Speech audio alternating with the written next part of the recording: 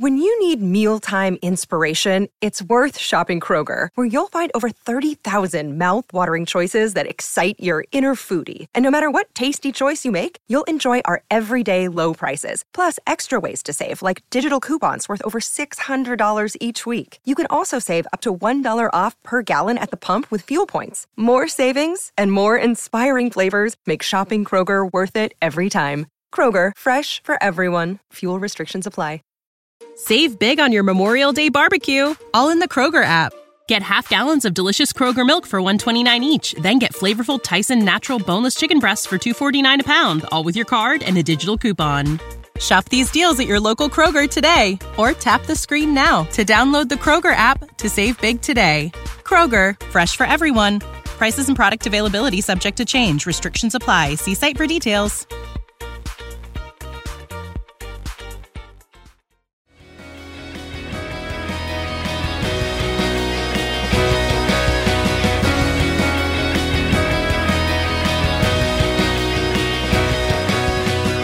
You're listening to the MLS Multiplex podcast with contributors from MLSMultiplex.com.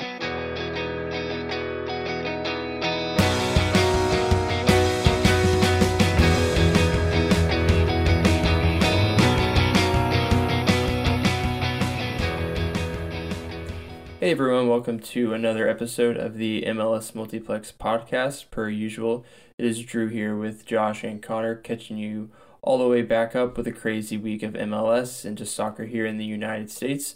We got a lot to talk about as the MLS regular season is winding down and decision day is on the horizon and playoff spots are still up for grabs for some teams. So really exciting episode. But before we get into the wonderful world of MLS and US soccer, wanted to check in with you guys. Connor, I know we're in the thick of school, but how's your week been? It's been busy. And it's about to get even busier. I audio produce for one podcast, which you should all check out, but it's hockey, so I won't plug it on here. And I have to do that Wednesday. And now I'm audio producing another podcast for a couple of my friends who are also doing hockey, which they're recording their first episode, hopefully tomorrow. So I got to do two podcasts. I got to edit them, which takes as long as they're recorded, plus half an hour, maybe even more. The hockey one last week took me 6 hours to edit because it took a lot of work. But yeah, I got to do that. I got an assignment due Friday, so I am certainly busy per se, and that doesn't exactly lend itself to being able to watch a lot of MLS. So I might be a little quiet when it comes to the games this week because there isn't a Toronto FC one, and all I do is watch Toronto FC at this point because I have no time. But that's my life. Josh, hopefully you're a little bit less busy than me. Yeah, a little bit. A lot of bit less busy than you, really. But I had a good week, good weekend. Mandalorian second season debuted last Friday, so it was fun to watch that again. I really enjoyed the first episode. No spoilers or anything, but I thought it was pretty good for a season opener, so it was good to get that back. I started Ted Lasso a week or so ago, and I finished that today. That show, by the way, is very easy to get through. So good, very good. And yeah, got to see a lot of friends this weekend that I hadn't seen in a really long time. Couple small get-togethers. I had some friends over last night for my birthday, so that was a lot of fun. That is today. Go ahead. Oh, happy birthday! A birthday episode. Yes, podcast. yes. Love that. So yeah, today was pretty chill. I just kind of relaxed. Wrote my favorite newsletter so far, writing about a lot of my favorite sporting events. But yeah, it was a good weekend. Lots of fun. And this week will also be pretty busy for me as well.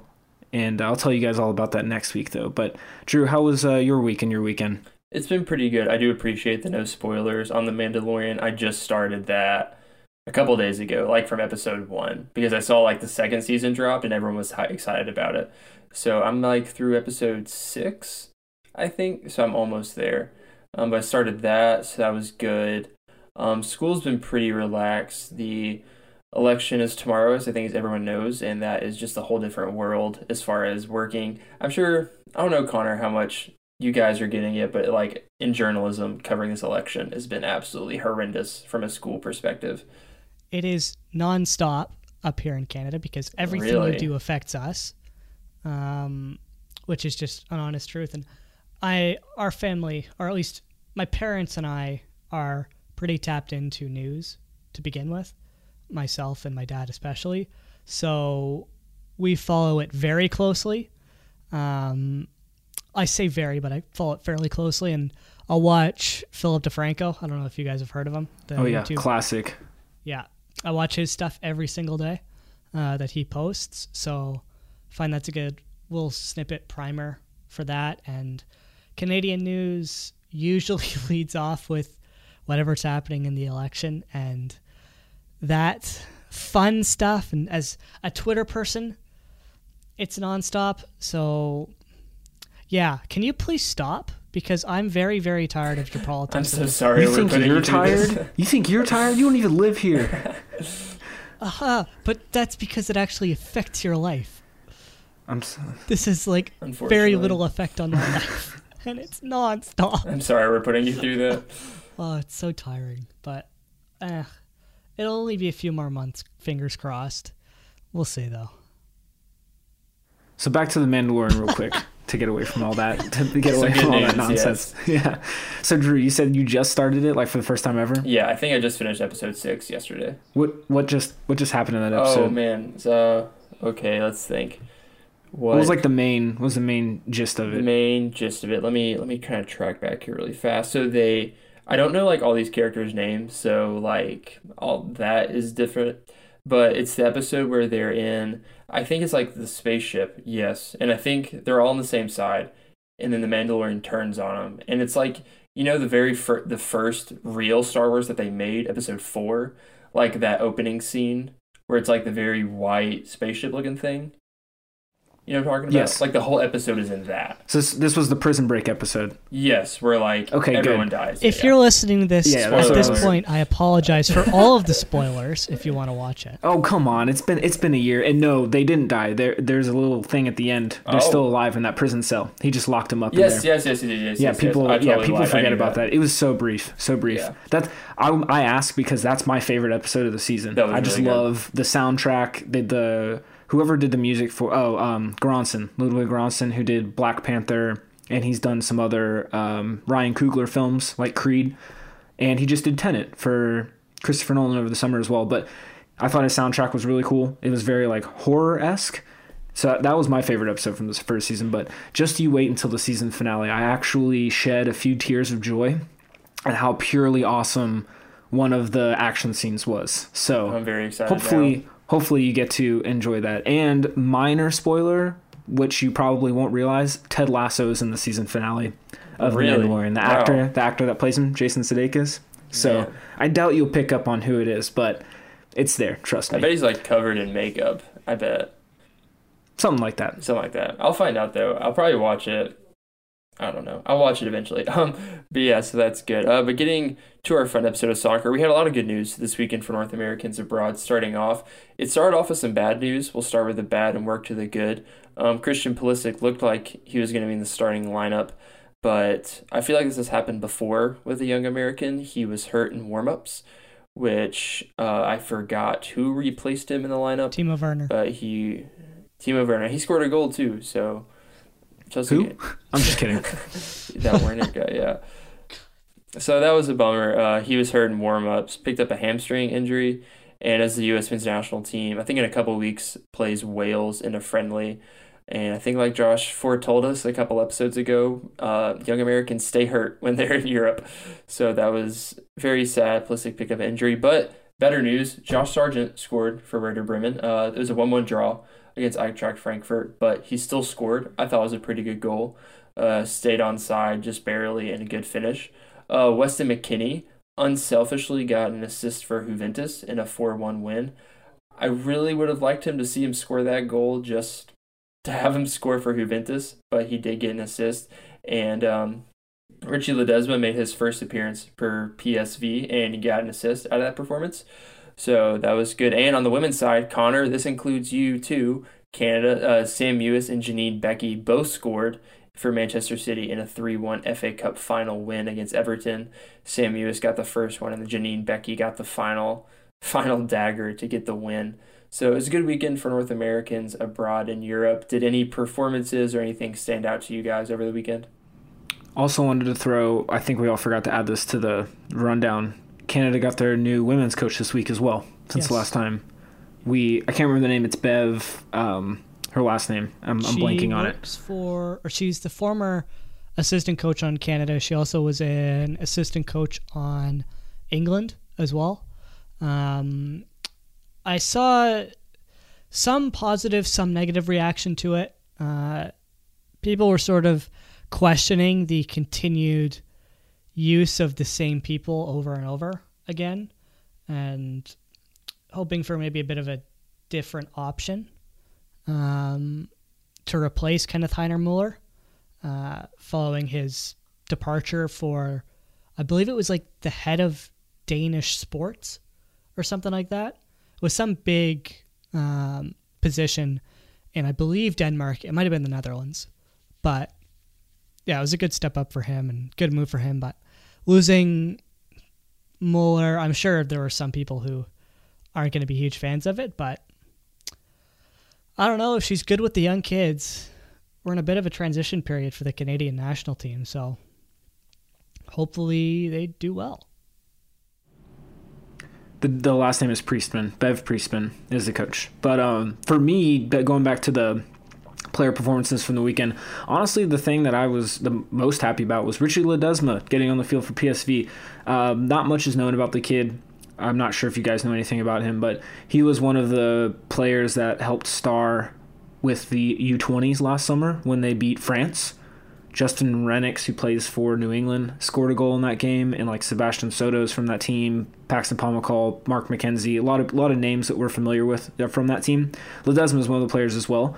He had a great turnover and assist to lead to one of those goals in that win over France. But he's been stuck with PSV's second team for so long now, and I know a lot of people have been really frustrated with his lack of playing time in general. And so for him to finally make an appearance with PSV and then also get an assist in his like small 15-minute appearance is huge. Hopefully it leads to a lot more time with him, because although he's still I think he's just 20 or 21, definitely don't want him to get lost because he had a lot of potential. He's one of the few purely attacking midfielders that the U.S. has had sort of come through the youth ranks. So hopefully this leads to, like I said, a lot more playing time, and he can get himself back into the fold of the national team. Yeah, and he's the second best Richie from North America, personally. Only second best. I mean, I'll give that to you. Richie Laryea is a fantastic player, so I would say that the guy that is embarrassing dudes week in and week out is better than the guy playing for a second team in the Netherlands. Yeah. That's fair. I was expecting a lot more pushback on that. That's why I brought it up. No. I love Richie Laryea. Nothing but respect. Oh, I'll take that. Yeah, so it was a good weekend for Europe, in Europe for both Canadians and Americans. But getting more towards MLS, it was not so good of a week for the LA Galaxy. Schelotto was fired on Thursday after a 5-2 loss to Portland. And I think, for me at least, and we'll get opinions about it soon, but I thought this was inevitable given their poor performances as of late and just the big brand that club has and such a standard of success. When you think of the LA Galaxy, you think of MLS Cups, and you think of being one of the biggest teams in the league.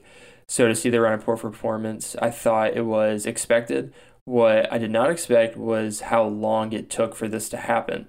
And I guess I'll start with you, Connor. Why do you think it took the Galaxy so long to make this move? Did you think it was inevitable given the recent run of poor performances they had? I think it took a while because he's a big name manager. He came from a pretty good club, I believe Boca Juniors, correct? Mm-hmm. Yeah, so when you get a manager like that, you like to give them as much time as you can.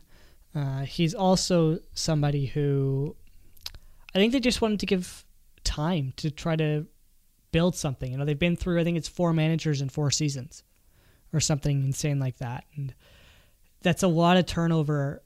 And speaking from experience, that turnover doesn't really lead to success. You sort of need a rock there to build a system, to build a culture. And I think they were trying to give him that time, but at this point it just sort of became clear that this wasn't going to work. They weren't on the same page in terms of the players and Chicharito and Schelotto to really find some sort of success with LA Galaxy. And it's unfortunate because he is a good manager, but it wasn't working and they needed to move on. So I think they could have given him the last few games of the season, because why not fire him at the end of the year and then bring someone in to just really solidify the offseason. But I understand the move at the same time. I hate a lot of the things you said at the end. Not a good coach, for starters. Boca Juniors fans did not really like him. He was, well, I won't say that. He was very polarizing. That's what I'll say. I think that's the best way to sum up his time with Boca Juniors. Their biggest complaint with him, from what I could gather from a few Argentine reporters that I follow, is that he didn't know what to do with the players he had. Sound familiar? I saw a really good question posed. It might have been Alexi Lawless or Taylor Twellman on Twitter. They put up a poll. They said, whose fan base should be more upset right now, LA Galaxy or Atlanta United? And personally, I would say the Galaxy fans should be more upset, because you look at the 2 rosters, and Galaxy by far and away have a much more talented roster. You've got Jonah Dos Santos, Christian Pavone, Chicharito, Sebastian Lletget. I mean, the list goes on and on and on. They've got some really good, promising young players as well.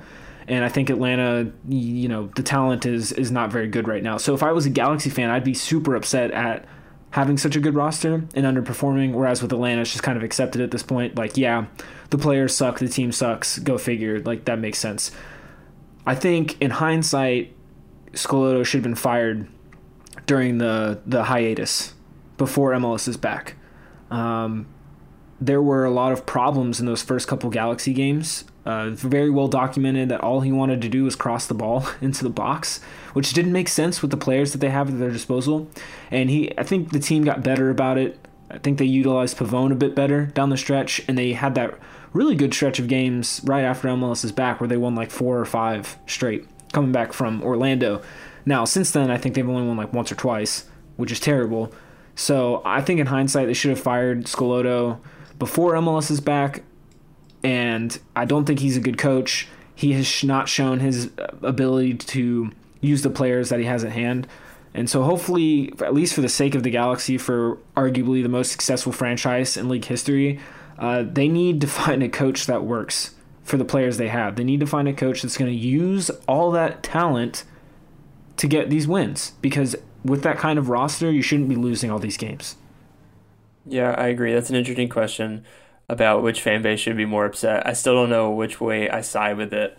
But yeah, I think I agree with Connor in that I think it took so long because a name like Boca Juniors is so attractive. And when you made that hire, so many people just took it as a good thing, right? Because there's this whole movement of signing players from Argentina and selling them to Europe. And then I feel like even if you don't follow Argentina soccer very closely, you know who Boca Juniors are. And just that brand with it is so big. And honestly, I don't know when exactly the Galaxy made the hire and where that lines up with Atlanta United's look for a manager. That was following Tata Martino leaving. I think he was still on the table. And I really wanted him to come to Atlanta.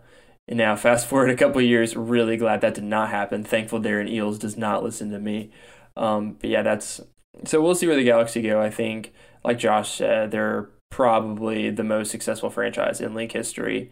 And it's such a good thing about MLS, I think, because when you think of the big clubs in this league, you think partially of Atlanta United and LA Galaxy. And these teams are so bad this year. We talk so much about MLS being a league of parity, and 2 of the biggest clubs in the league are so bad. I don't know if the Galaxy have officially been eliminated from the playoffs or if they're fighting there. And Atlanta essentially has been eliminated, but they're still fighting. But seeing these big name clubs that people just assume with MLS are so bad, and they're struggling so much this year. So that's a lot of fun for MLS. But moving on to the playoffs, before we get to playoffs, the LAFC San Jose Earthquakes game was postponed. And the LAFC Portland game might not be played this Sunday. LAFC had 3 positive COVID cases for the team. So more games getting pushed back, which leads us to our next point. I think this news broke not long after we put out last week's episode, but MLS announced that they will move to points per game for playoffs instead of just straight up points, which for the Eastern Conference, I don't think it has a whole lot of effect right now, but it really affects the Western Conference, specifically with Vancouver and Colorado. Colorado looks like they're going to be in now, and it really looks like Vancouver is going to miss out on that final playoff spot, which we talked a couple weeks ago about if we think Vancouver is going to go into the playoffs. And that was a question we posed, right? Was a lot of it depends on if it's points per game or just straight up points. And the league made it official that it's going to be points per game, which I am not upset about. I think MLS expanded the playoffs because the season's going to be really weird, right? And there's going to be a lot of question marks going on. And MLS addressed it as in, we're going to expand the playoffs so more teams get in because the season's so weird. And to me, if you are on that bubble, if you miss out on the expanded playoffs, you didn't deserve to go to the playoffs anyway. I love the Whitecaps. I want to see him pull out a miracle. But if you're hovering around that playoff line right now, I don't think you deserve to get in at all. And credit to Colorado, because they had a big game yesterday against Seattle, and they beat them 3-1, which we might talk about later. But credit to Colorado, they took advantage of this points per game. I'm not too upset about it, although it does knock out the Whitecaps, it looks like, for making the playoffs. But Josh, what do you think about the league going to points per game for the playoffs? To be completely honest with you, I don't really know for sure where I stand on it just yet. Hopefully my ideal outcome for this is that Colorado wins their last 2 games. They have a game this Wednesday night and then obviously decision day. And then it doesn't matter in hindsight whether or not points per game needed to be used.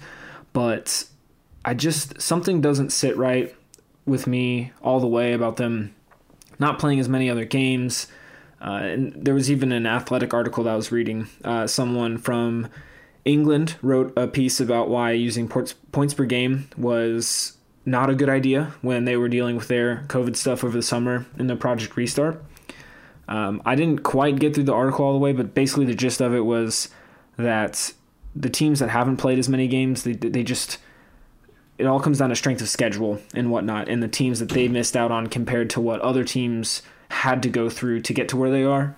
So hopefully, like I said, Colorado picks up 6 points this week, and then it just doesn't even matter. Because if they do that, I don't think Vancouver can catch them with the points that they have right now. So I will say it's really weird looking at the standings on MLS's website because they've now updated it to where it's organized by points per game.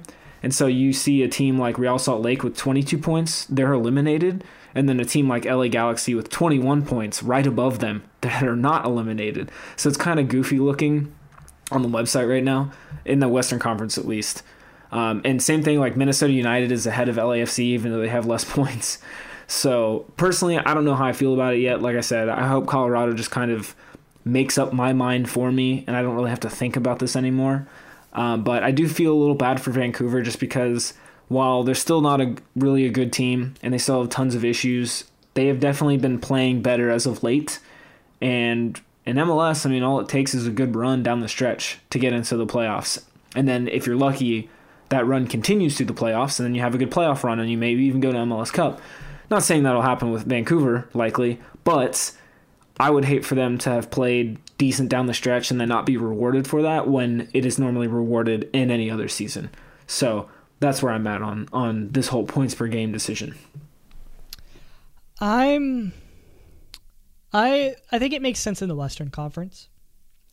I don't know about the Eastern Conference though, because I believe every Eastern Conference team is going to finish with the same games played. That appears like, oh, maybe not.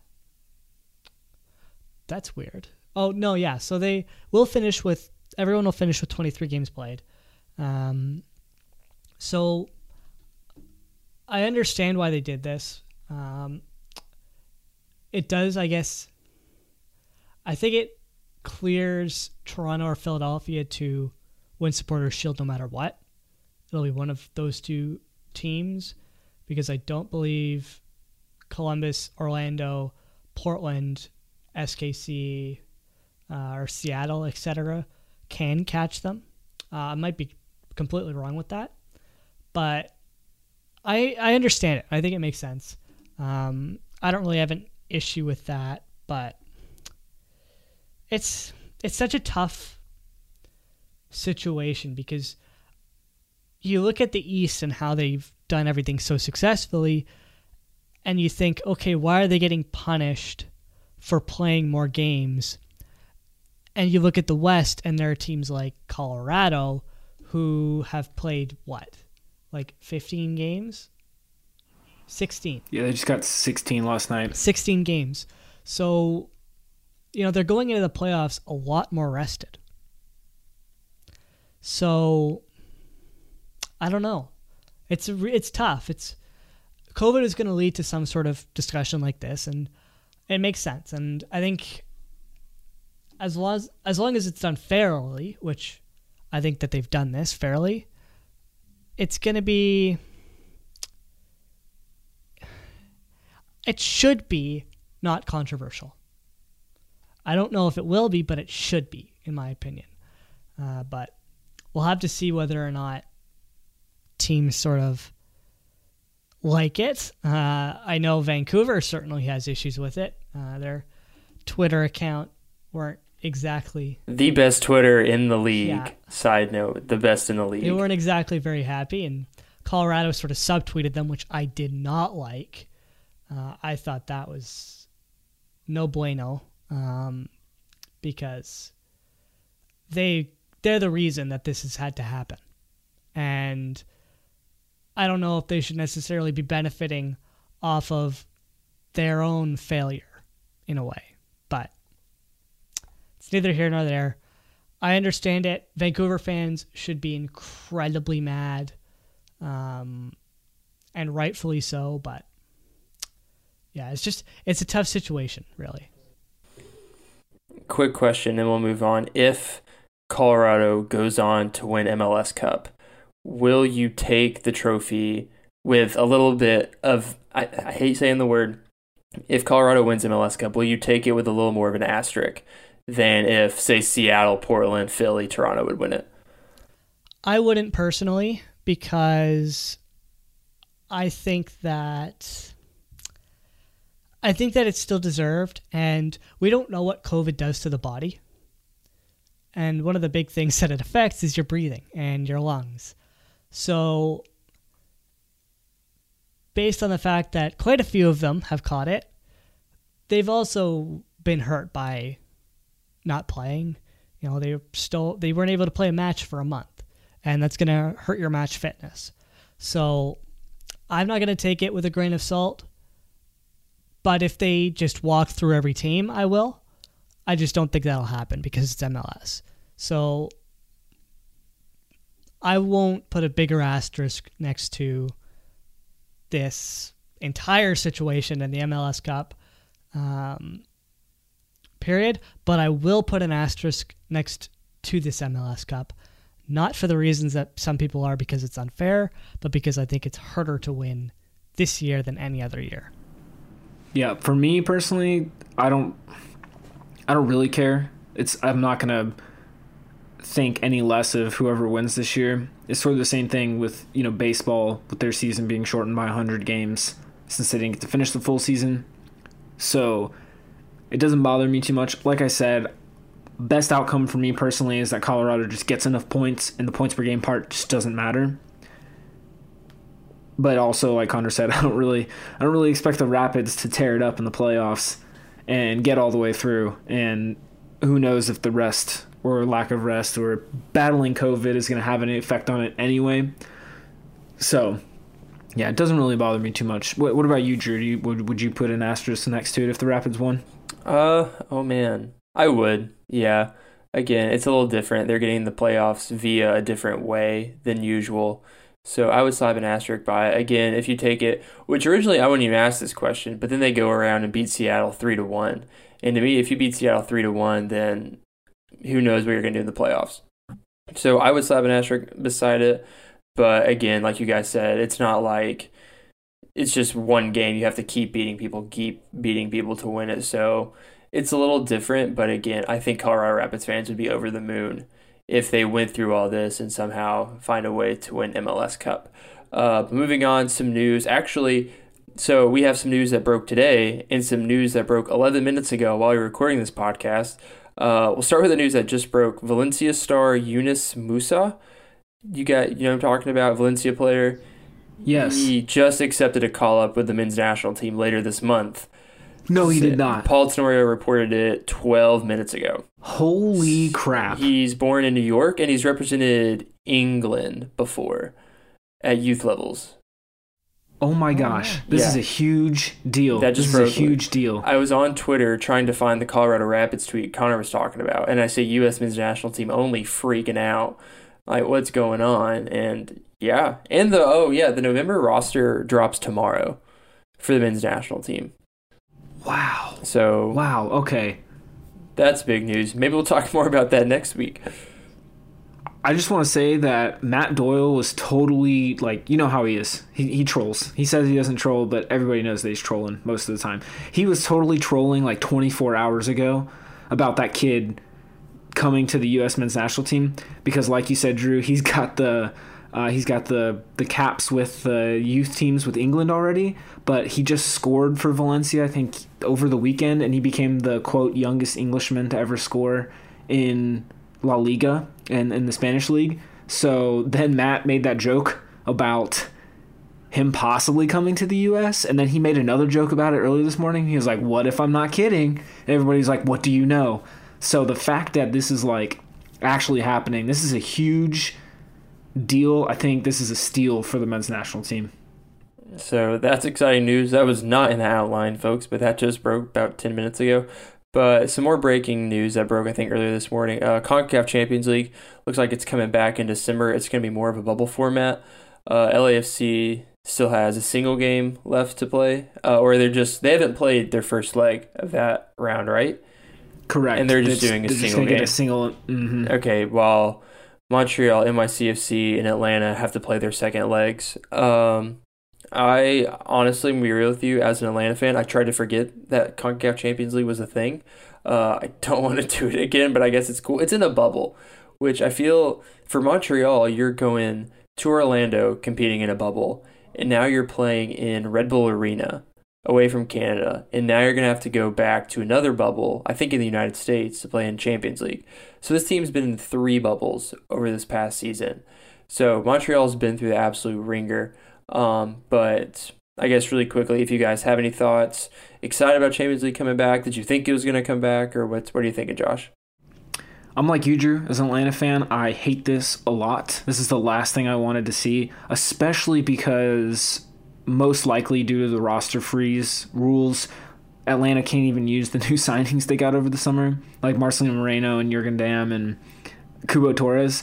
So, like, that's going to be a horrible version of LA United playing against Club America, already down 3-0 from the first leg. However, one of my friends mentioned this today. Can Josef Martinez play? I was about to ask that. Yep. Now, I don't know how the rules work since he was, he can't play anymore in MLS this year because he's put on the season-ending injury list. But I don't know how that interacts with the CCL roster rules. So we did allow ourselves to get just a little excited in this year, 2020, about Josef Martinez possibly taking the field for Atlanta United. Granted, I would hate for him to come back and then, like, nothing come of it or him get re-injured. So at this rate, I kind of wish Atlanta would just forfeit the 3-0 game. Like, just give Club America the tie. It's fine. Like, we can live without having to go through CCL, especially when this season has just been a wash. We don't even deserve to be in there, to be honest. I was just imagine if he re-injures himself if he does play, and it just ruins next season. I would too. cry. I would straight up cry my eyes out. That would be peak Atlanta sports right there, I think is the best way of putting that. Yeah, the entire bubble situation, though, is just why they chose the U.S. Why? Like, you have Mexico.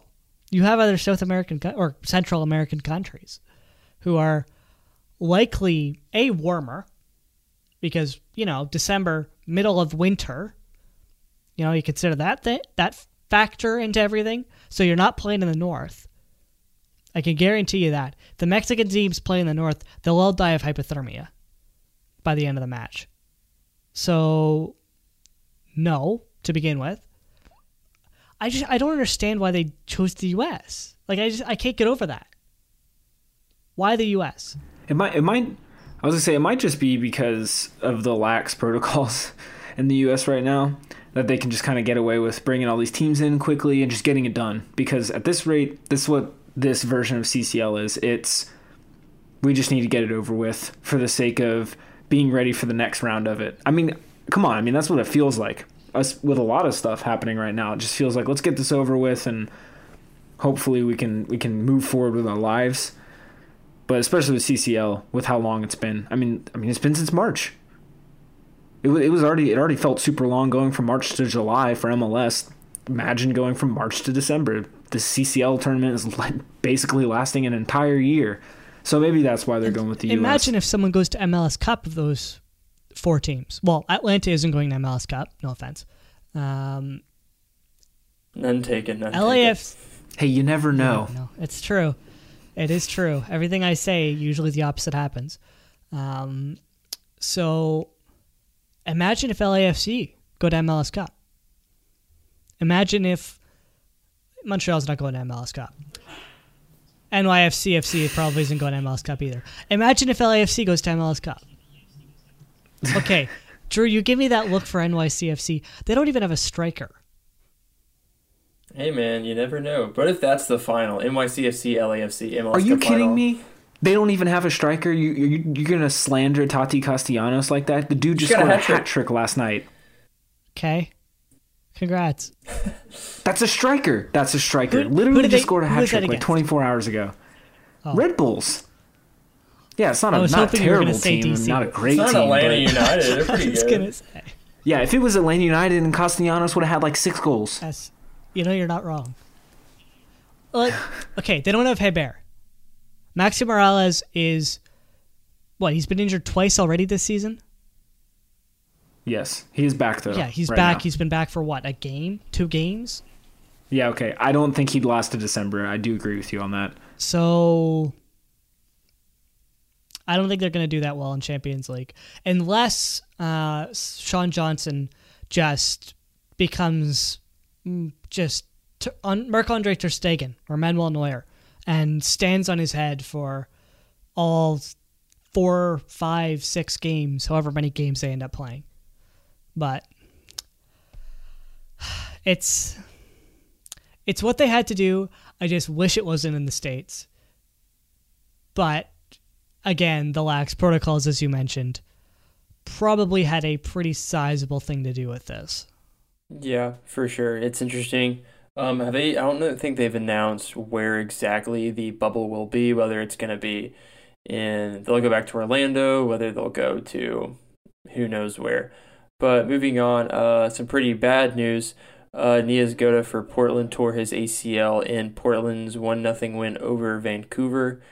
Obviously, he's been scoring a lot of goals recently. He's been on a good form of late. So really quickly before we get into the games this past week, do you think Portland does this injury change how far you think Portland can go in MLS Cup?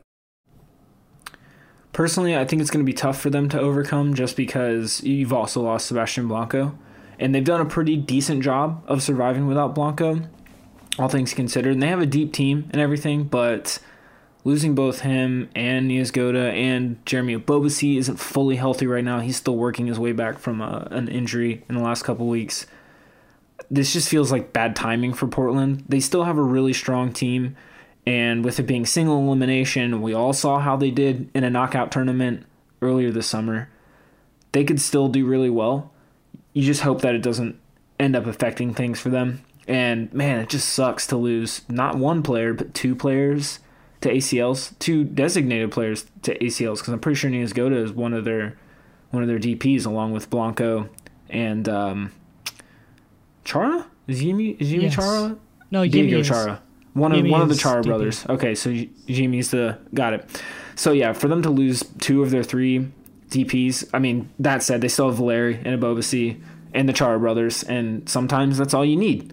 But it just sucks for them. I feel bad for them. I think they can still do all right. It's just going to be a lot tougher. I agree with what Josh said, although I think this won't be as much of an issue for them as we think it will be. Because we said the same thing when Sebastian Blanco went down. We said, they're done, but they definitely weren't done. So I don't think this is the end for them.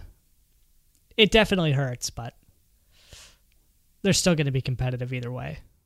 Yeah, I agree. I think we're all on the same page. I think Portland, it's going to be hard to win MLS Cup, and given the high standard that Portland has developed for themselves, it's going to be really hard to live up to that, win MLS Cup. But like Josh said, they won a trophy already this year, so it's been a good year for Portland already, and this is going to make it a little bit tougher. But moving on to the games, Connor got a little bit of help this weekend. Columbus beating Philadelphia 2-1 to keep Toronto's Supporter Shield hopes alive. If Philadelphia won this game, it would have clinched the Shield for Philadelphia, but Columbus pulled one out and won 2-1. I guess we'll start with you, Connor, because you are much more involved in the Shield conversation. I'll make it simple. Is Toronto or Philadelphia going to win the Supporter Shield this year? Well, first of all, this is the one game this week, apart from Toronto FC, that I actually caught action of, and it was the final minute of the game. So if that tells you how involved I'm going to be with this team's discussion and games discussion, I don't know what does. But I think Philly still takes this. I think they win this weekend. I think Toronto just battles and somehow squeaks out a win, maybe. I'd have to look. Where are they? Philadelphia have New England. And New England they're already set in stone pretty much.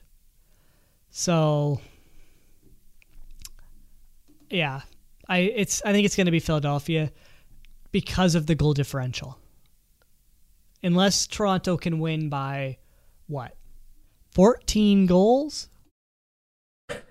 That would only draw them. 22 compared to 8 goal differential. Yeah. So, unless they can set an MLS record for goals, they're not beating them on goal differential, which will require Philadelphia to either draw or lose, which is going to be a tall task for the New England Revolution. And it'll also be a tall task for Toronto to beat the New York Red Bulls, although they're starting to get healthy again. So, maybe? Who knows? But ultimately, I think it's going to be Philadelphia. And it's going to be great for their franchise to finally get a trophy. I hope Philadelphia gets it. I mean, no offense to Toronto or anything, but yeah, they've done kind of all right for themselves the last few years, especially compared to Philadelphia. But it's kind of amazing when you take a step back and you look at what Philadelphia's been able to accomplish over the last few years with everything they've done with their academy. And it seems like they're finally reaping the rewards of the hard work that they've laid over these last few years. So I do hope they get the Supporter Shield. Now, will they? I'm not so sure because they don't have Andre Blake. And that ended up, it seemed like, having an effect on the game against Columbus. I didn't get to catch most of the game. However, I saw some people saying that Joe Bendik, Atlanta's favorite, Joe Bendik, which actually he did go to school around here, which is kind of funny. He did go to high school around here. Former Toronto FC keeper as well. Man, I think he's been in a few teams in MLS. But yeah, he filled in for Andre Blake, and it seemed like he could have done better on the goals that he conceded. So I feel bad for Philadelphia. It seemed like everything was going their way, and to lose arguably their best player, arguably their most important player, Brenden Aaronson might disagree this late in the with that, season. but Exactly. It's close. Honestly, Philadelphia, really good team effort. They have so many players that complement each other. It's kind of hard to pick one. But yeah, it sucks for them, and I'm hoping that doesn't end up affecting things and they get the Supporters Shield regardless. But we'll see. We'll see what happens. Drew, do you think Philadelphia is going to get Supporters Shield, or do you think Toronto is going to end up with it again? I think Philadelphia is going to win it because I watched a good bit of that game. I actually watched it as I was supposed to be in meetings for class, so my professors may or may not have caught me staring off into the distance watching this game. But Philadelphia came out, I think it was the first time they were down at half. I think Josh shared a tweet. Yes, that was an insane stat. And they came out and which we'll talk about Columbus's goalkeeper more.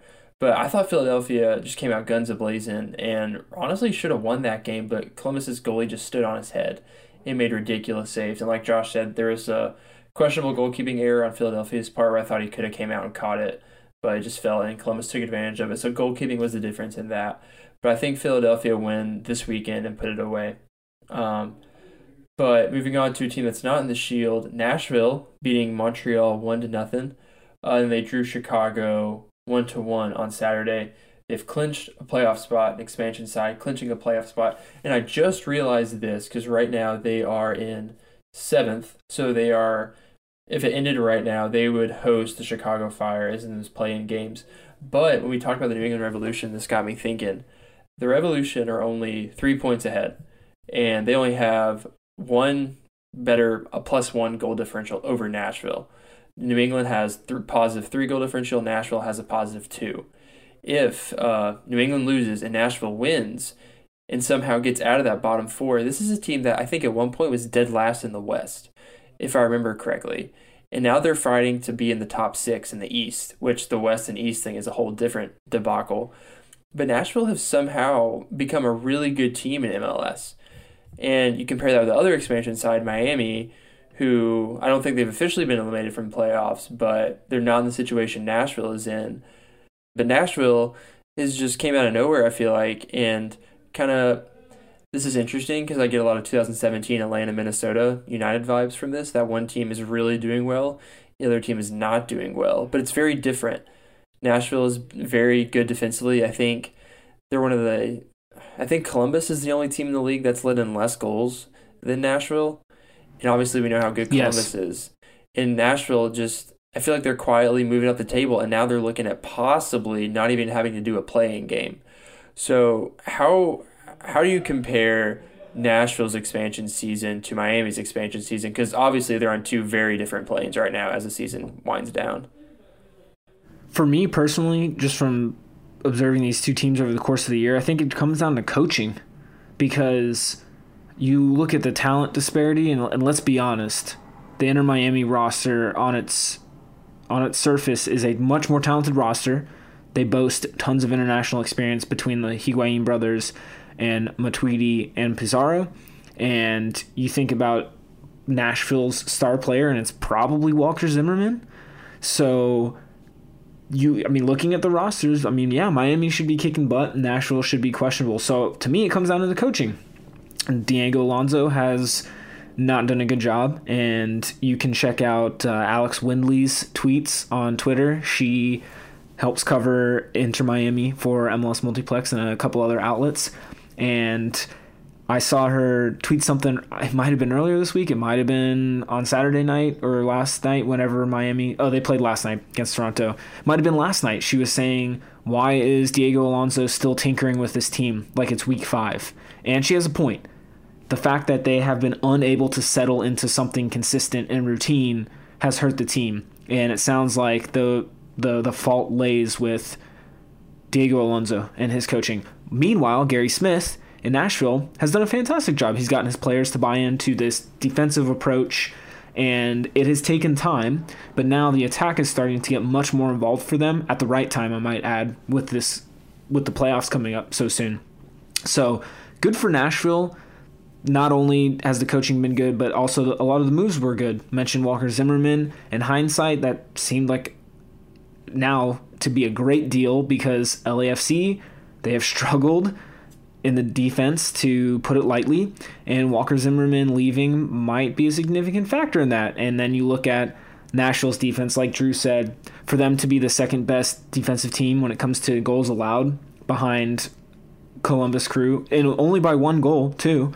That speaks a lot to them picking up Zimmerman and how savvy that move was. So really cool to see Nashville kind of stick it to the haters a little bit. I was one of those people who didn't think they were going to have a good season. I think the majority of people probably said that they wouldn't make the playoffs or anything.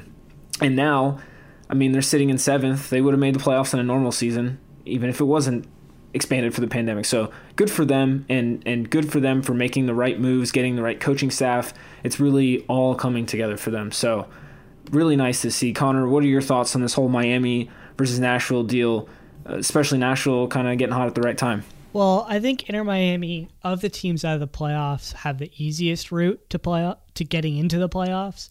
Atlanta, as I just said, they're not getting into the playoffs because they have to play Columbus. So unless Columbus rests everybody, I don't think they're going to get that win. Inter Miami, they play FC Cincinnati. So that should be a guaranteed win, realistically, especially when you have Gonzalo Higuain at striker. That basically leaves it to Montreal and Chicago. What can they do? Montreal are playing DC, who theoretically have a potential path to playoffs somehow. Chicago, they're playing... Who are Chicago playing? NYCFC. Minnesota on Wednesday, too. Yeah, they got 2 games left this week. Well then. They do. They play Minnesota.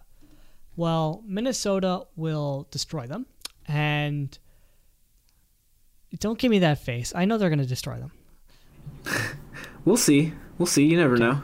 And NYCFC, they're playing to try to get into the top 4.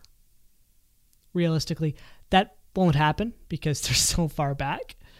But they're still trying. So I think Chicago's going to have some tough games, especially with 2 in a week. Which brings me to, I think Inter Miami get in. I think they squeak in. Like, barely. I think Chicago, the 2 games in a week, or I guess technically 3 games, because I believe they played this weekend, correct? They just drew Nashville 1-1. Talking about Chicago? Yeah. So I think they're going to be tired from 3 games in a week. And that's going to cost them in this playoff push. But I could see Montreal. I think Montreal is pretty much guaranteed to get in because they're playing DC. But I don't know. The East is a real toss-up right now. Yeah, I was going to say, there's 5 teams going for those last 2 spots. I don't see Inter Miami making the playoffs just because there's so many teams going for it. Between Montreal and DC, I think one of those will probably get in head-to-head. I don't see Montreal and DC tying. The defenses just aren't good enough for that. I don't think there's enough discipline with those 2 teams. Yes, Miami's playing Cincinnati, but they're also dealing with a few injuries. So if there was a team that was just going to lose to Cincinnati in like spectacular fashion, I think it would be Miami. If I'm being honest, that's what my gut is telling me. I also wanted to throw this out here. This is a fun stat I saw this week. I saved this tweet for this podcast. Chicharito, he has 1 goal in 692 minutes this season. Gonzalo Higuain, he has 1 goal in 703 minutes this season. So both of these dudes have been severely underperforming in embarrassing fashion. Meanwhile, you got Daniel Rios for Nashville, who tore it up in USL last year. He's already got like 5 goals in like 1,000 minutes or something like that. So, man, MLS, what a funny league. But Gonzalo Higuain's goal was pretty, so it counts for more. Well, yeah, tell that to Miami fans when they're out of the playoffs in a few days. I think that silence speaks for itself right there. But yeah, that entire situation is just nuts. Let's sort of wrap up the games, I guess, with NYCFC, who beat New York Red Bulls, and we'll ignore the first game. It's a good sign for them heading into the playoffs, especially getting back Maxi Morales. But what did you guys think about the Red Bulls game and the game that shall not be named. What game are you referring to? I suddenly cannot read the outline anymore. I don't know what game that is. You know, I just took my glasses off, so I can't either. Drew, what game was that? I think it's pronounced Toronto. Oh, it was against 1-0 Toronto. win. NYCFC beat Toronto. Wow, man. What a bummer for Toronto fans. Don't say Toronto. It's Toronto. There's no T. It's like that. That's how it is with Atlanta. It's like if you pronounce the second T, you're a cop. Or something like that. Toronto, Atlanta. It's like Louisville. It's not Louisville. That's fair. Louisville, That's fair. But I digress. That's how you tell the locals from the non-locals. Yeah, I'm not a local to Toronto. But I think so the outline at first said, can NYCFC make a run in the playoffs? And then Anonymous Hedgehog here said, can NYCFC, Josh is raising his hand, can NYCFC make a deep run in the playoffs? And I'm looking at the standings right now. Obviously, it's a little weird because you don't know where everything's going to fall. But right now they are in 5th. So they would play one of those top 4 teams, Philly, Toronto, Columbus, Orlando. And I don't know about you guys, but I view those top 4 teams as like a separate class of the Eastern Conference. Like I see Philly, Toronto, Supporter Shield contenders, Columbus and Orlando. I see those top 4 teams as the best of the East, legit MLS Cup contenders, and then there's everyone else. So I don't think they can. I think they get knocked out in the first round by, if it ended right now, they would play Orlando, I think, in that 4-5 game. At the best, they might win that game. We know how good Orlando's been this year. So I'm not going to say they can't make a deep run. I think if they beat Orlando, again, if it ended right now, if they win that game as the 5 seed, that's as much as I give them. Even though they're playing really good right now, 5-2 win against the Red Bulls, nothing to sneeze at. But I can't say deep run. I think if they win one game, it's a successful run in the playoffs. I think New York City FC can make a deep run if they stick with what they've done over this past week, which was just like a standard 4-2-3-1 with Maxi Morales pulling the strings, and you had a really solid midfield with Alexander Ring, and I want to say I'm not even gonna try. I don't know who the other midfielder was off the top of my head, but whatever they were doing tactically earlier for this week, to get 6 points in any week is huge. If Ronny Deila doesn't mess with the team, I think they can be successful. I think they can do well. I think they might surprise a couple people. I'm with you, Drew. The top 4 are in their own separate class of teams. But again, single elimination, we talked about it, I think maybe last week. Yes, because I picked the NYC Toronto game on Wednesday night as my game to watch because I wanted to see if NYCFC would still get some revenge on Toronto or the other way around, especially from MLS's back. So the fact that NYCFC surprised me and beat Toronto back in MLS's back in a knockout competition leads me to believe that maybe they can do something similar once we get into the MLS Cup playoffs. So I don't think it'd be a stretch to say that they can beat Orlando or Columbus. It would be a tall task, of course. Those are excellent teams, and it's looking like NYCFC is going to have to play on the road. Obviously, depending on results from Decision Day this Sunday. So, again, I think it just comes down to whether or not Ronny Deila Galaxy brains his lineup. What do you think about NYCFC and a potential playoff run? Connor? I don't think they go very far, personally. I think the injuries have just killed this team. And I believe Mitria has moved on, correct? He's been loaned for 18 months or whatever, so he won't be back until, 2022? Yeah. I wasn't sure if he'd left yet, if that was a January transfer. But, yeah, so they have, if Maxi Morales isn't healthy, very little going forward. And I think they could get past Orlando, but I've routinely underestimated Orlando on this podcast and in history, probably justly, because up until this year they've sucked. But I think they could theoretically get through that game. I don't think they get through Columbus, Toronto, or Philadelphia. I don't even know if they'd get through Red Bulls, to be honest. Same with Nashville. Like, I think they're such a tough team to read because they've changed so much over the last few weeks that I feel like they have to find a new identity. And Ronnie Deila is still trying to figure out that identity. But who knows? Maybe I'm completely wrong. I haven't been able to watch much of them this year because school has been insane. But yeah, for all we know, they could theoretically somehow sneak their way into the top 4. It would just take Columbus and Orlando losing their last 2 matches and New York winning theirs. But yeah, it's, again, the entire East playoff picture is just completely up in the air right now. Yeah, it's going to be exciting to see whether or not they can make a deep run, hopefully get their beloved MLS Cup. But yeah, wrapping up our 3 games, getting ready for next week, or before we get ready for next week, we'll talk some individual players. Players of the week, Wondolowski won it last week, right? He won Wednesday night, yes. Wednesday night, so the weekday games. Then Castellanos from NYCFC won it from this past weekend for his hat trick against the Red Bulls. Again, NYCFC winning 5-2 in that game. Josh, who did you vote for your players of the week, both for the weekday, the midweek games, and then this past weekend's games? I picked the players that won.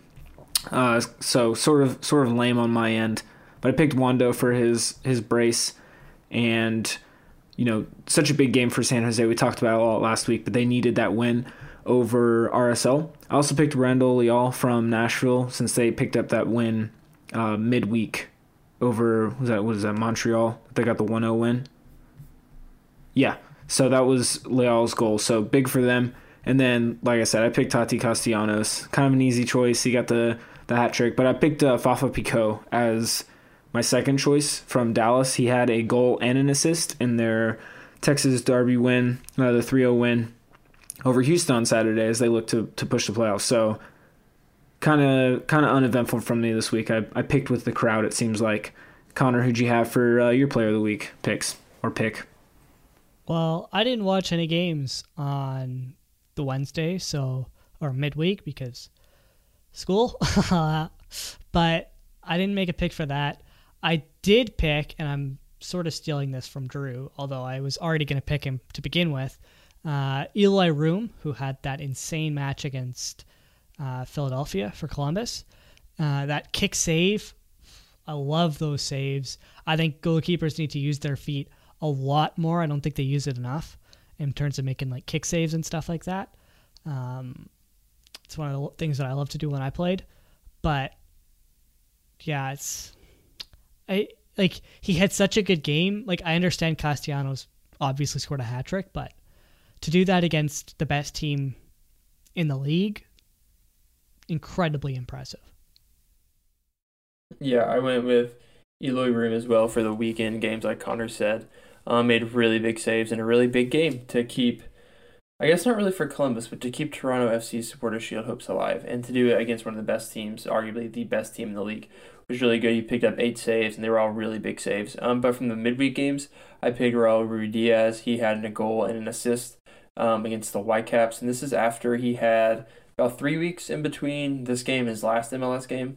So he came back and did really well, performed at the level I think that most people are expecting when he steps on the field. So I picked Eloy Room for my weekend games and Raul Ruidiaz for going back to the midweek games. But now my favorite part of the show, goal of the week. My goal of the week was Andy Polo's goal. It was the volley. I think it was the 5th goal in Portland's 5-2 win over the Galaxy.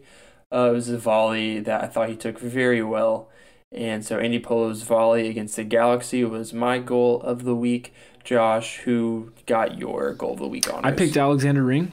I guess I'm the one with the NYCFC love on tonight's podcast. But yeah, he had a beautiful left-footed curler against Red Bulls. I think it was their 4th goal or maybe their 5th goal as well. All these 5-2 games this week. But one of my favorite goals is the ones that are popped into the air and then they hit the underside of the crossbar and they go in, and that's what he did. Also, I want to just say about Polo's goal, I don't love it because it looked like he accidentally hit it perfectly. I don't know how to explain it, but if you look at the ball, right, like he hits the underside of the ball and it moves like the way he rotates, the spin that he puts on the ball, like it just moved slowly into the top of the net. It was very slow. It was like, oh my goodness, I'm for blanking on the name, but it was that goal for France in the World Cup. It was like the same thing. Oh, Benjamin Pavard. But it was like you just got Andy Polo's. Pavard's goal from No. Yeah. Don't equate the two. That's disrespectful to Benjamin Pavard. No, if you got Pavard's goal and like slowed it down and put it in slow motion. And then put it top corner. But Polo's goal was phenomenal. Yeah. It was slow, I'll give you that. It was a little slower, but I still loved it. And then like the funny thing is Polo's goal is really similar to Hurtado's volley from a couple weeks ago, like very similar, almost in the same part of the field. But I like Hurtado's a lot more because it was one time and like he just kicked the crap out of the ball, like rifled it into the net. Whereas Polo, like I've scored a goal like that before. It was kind of fluky, like you just get a little on FIFA, in real life. Hold on, man. Hold on. Fire and shot. Look, I have only scored one volley ever, but I will always remember it. It's kind of similar. I need to watch these pickup games. Holy cow, you're pulling these goals Thanksgiving out. Day last year, actually. But, yeah, so I've been there. You get lucky sometimes. But Connor, what about you? What was your goal of the week? I was going to go with Andy Polo's goal because it's so impressive, and Josh is not giving it near enough credit for being able to do that. I'll just be upset if he beats out Hurtado. If they're like both nominated for goal of the year, like Hurtado's was better. Goal of the year's going to Richie Larea for dancing through the entire Columbus Crew. Oh, we'll see. Starting one. No, it won't be. It'll be Gonzalo Higuain's free kick because they need to keep him here. There's too many options this year. Yeah, which feels weird to say in a shortened season. But I went because I was initially going to go Andy Polo. Josh and Drew suggested this beforehand. The Chris Mueller free kick from pretty far out. It was definitely good contact. Was an amazing placement.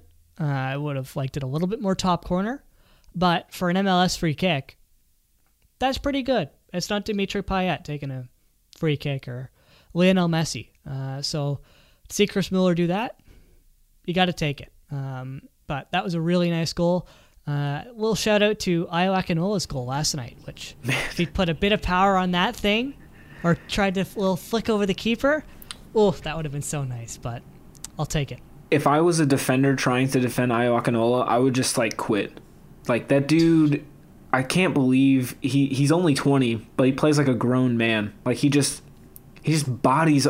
He trucked over that Montreal player. He's a Derek Henry. Exactly, and he already bowled over that one New England player like a few weeks ago. Like, dude is just terrifying. Like, if I was a defender, I would just be so scared to have to defend him. A friend of mine in my program, I'm pretty sure I had to play against him when he was playing. Ooh. And he said he and his brother would look for physical contact in games. Man. They'd have an open lane, but they'd run at the guy instead. But he is just an absolute beast, and defenders just bounce off of him. Like, it's not even funny at this point how unbelievably strong he is. He is what Josie Altidore would be if he could run, honestly, and should probably be Toronto's DP because he's been that good this season. And boy, oh boy, did we need him, because that attack was not cutting it without Piatti, Altidore, and having to start Patrick Mullins at striker. But we're not talking Toronto FC. We're talking about the games next week, which Toronto FC's game kind of matters, but at the same time, there are definitely some bigger games. So I'll let you two go first, and I'll go last and give it off to Drew to say goodbye. But Josh, why don't we have you go first? Yeah, so I wanted to put mine out first because mine has a direct effect on Drew's pick. But I am going with Chicago versus Minnesota on Wednesday night.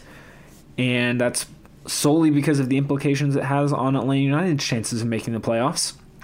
If Chicago loses, then Atlanta has a very good chance of going into the playoffs, or rather they control their own destiny in their later game. So definitely going to be a Minnesota fan for the night, and I'm really interested to see what goes on with this game and how it affects some later games. And so, Drew, what's your game of the week?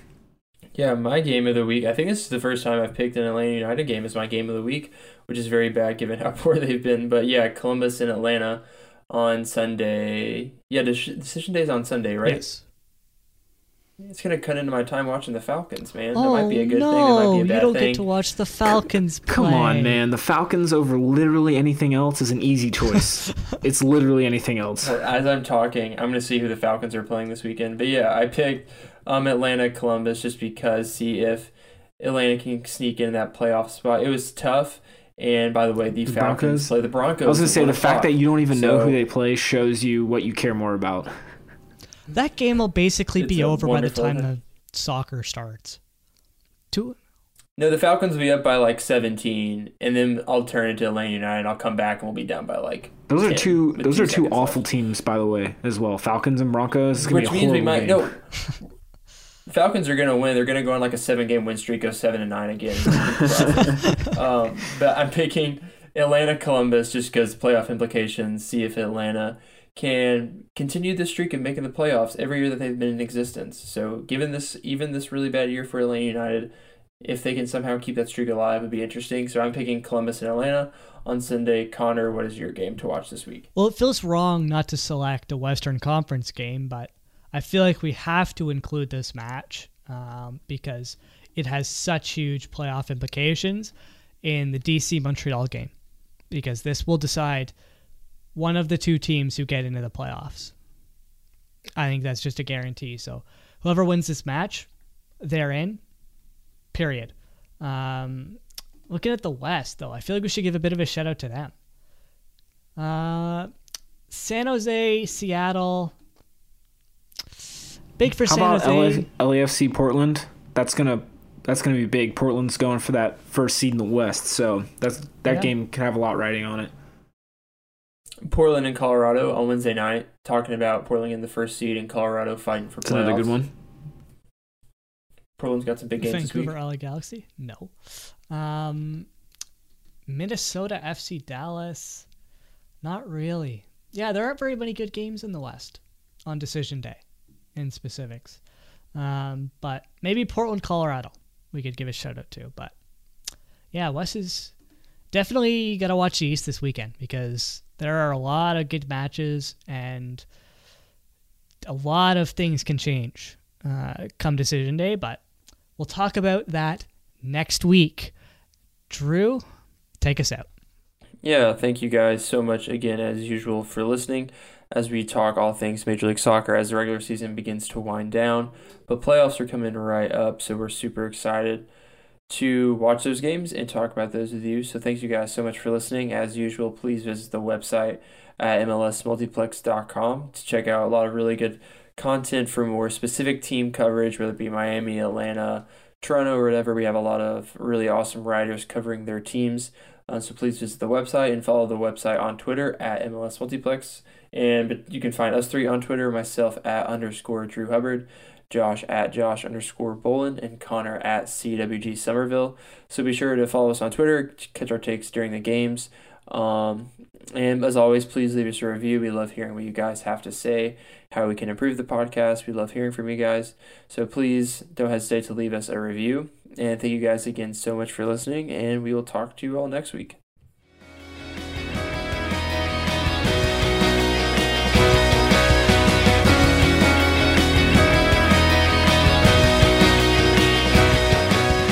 Thank you for listening to the MLS Multiplex podcast. Check out all of the contributors' written work at mlsmultiplex.com.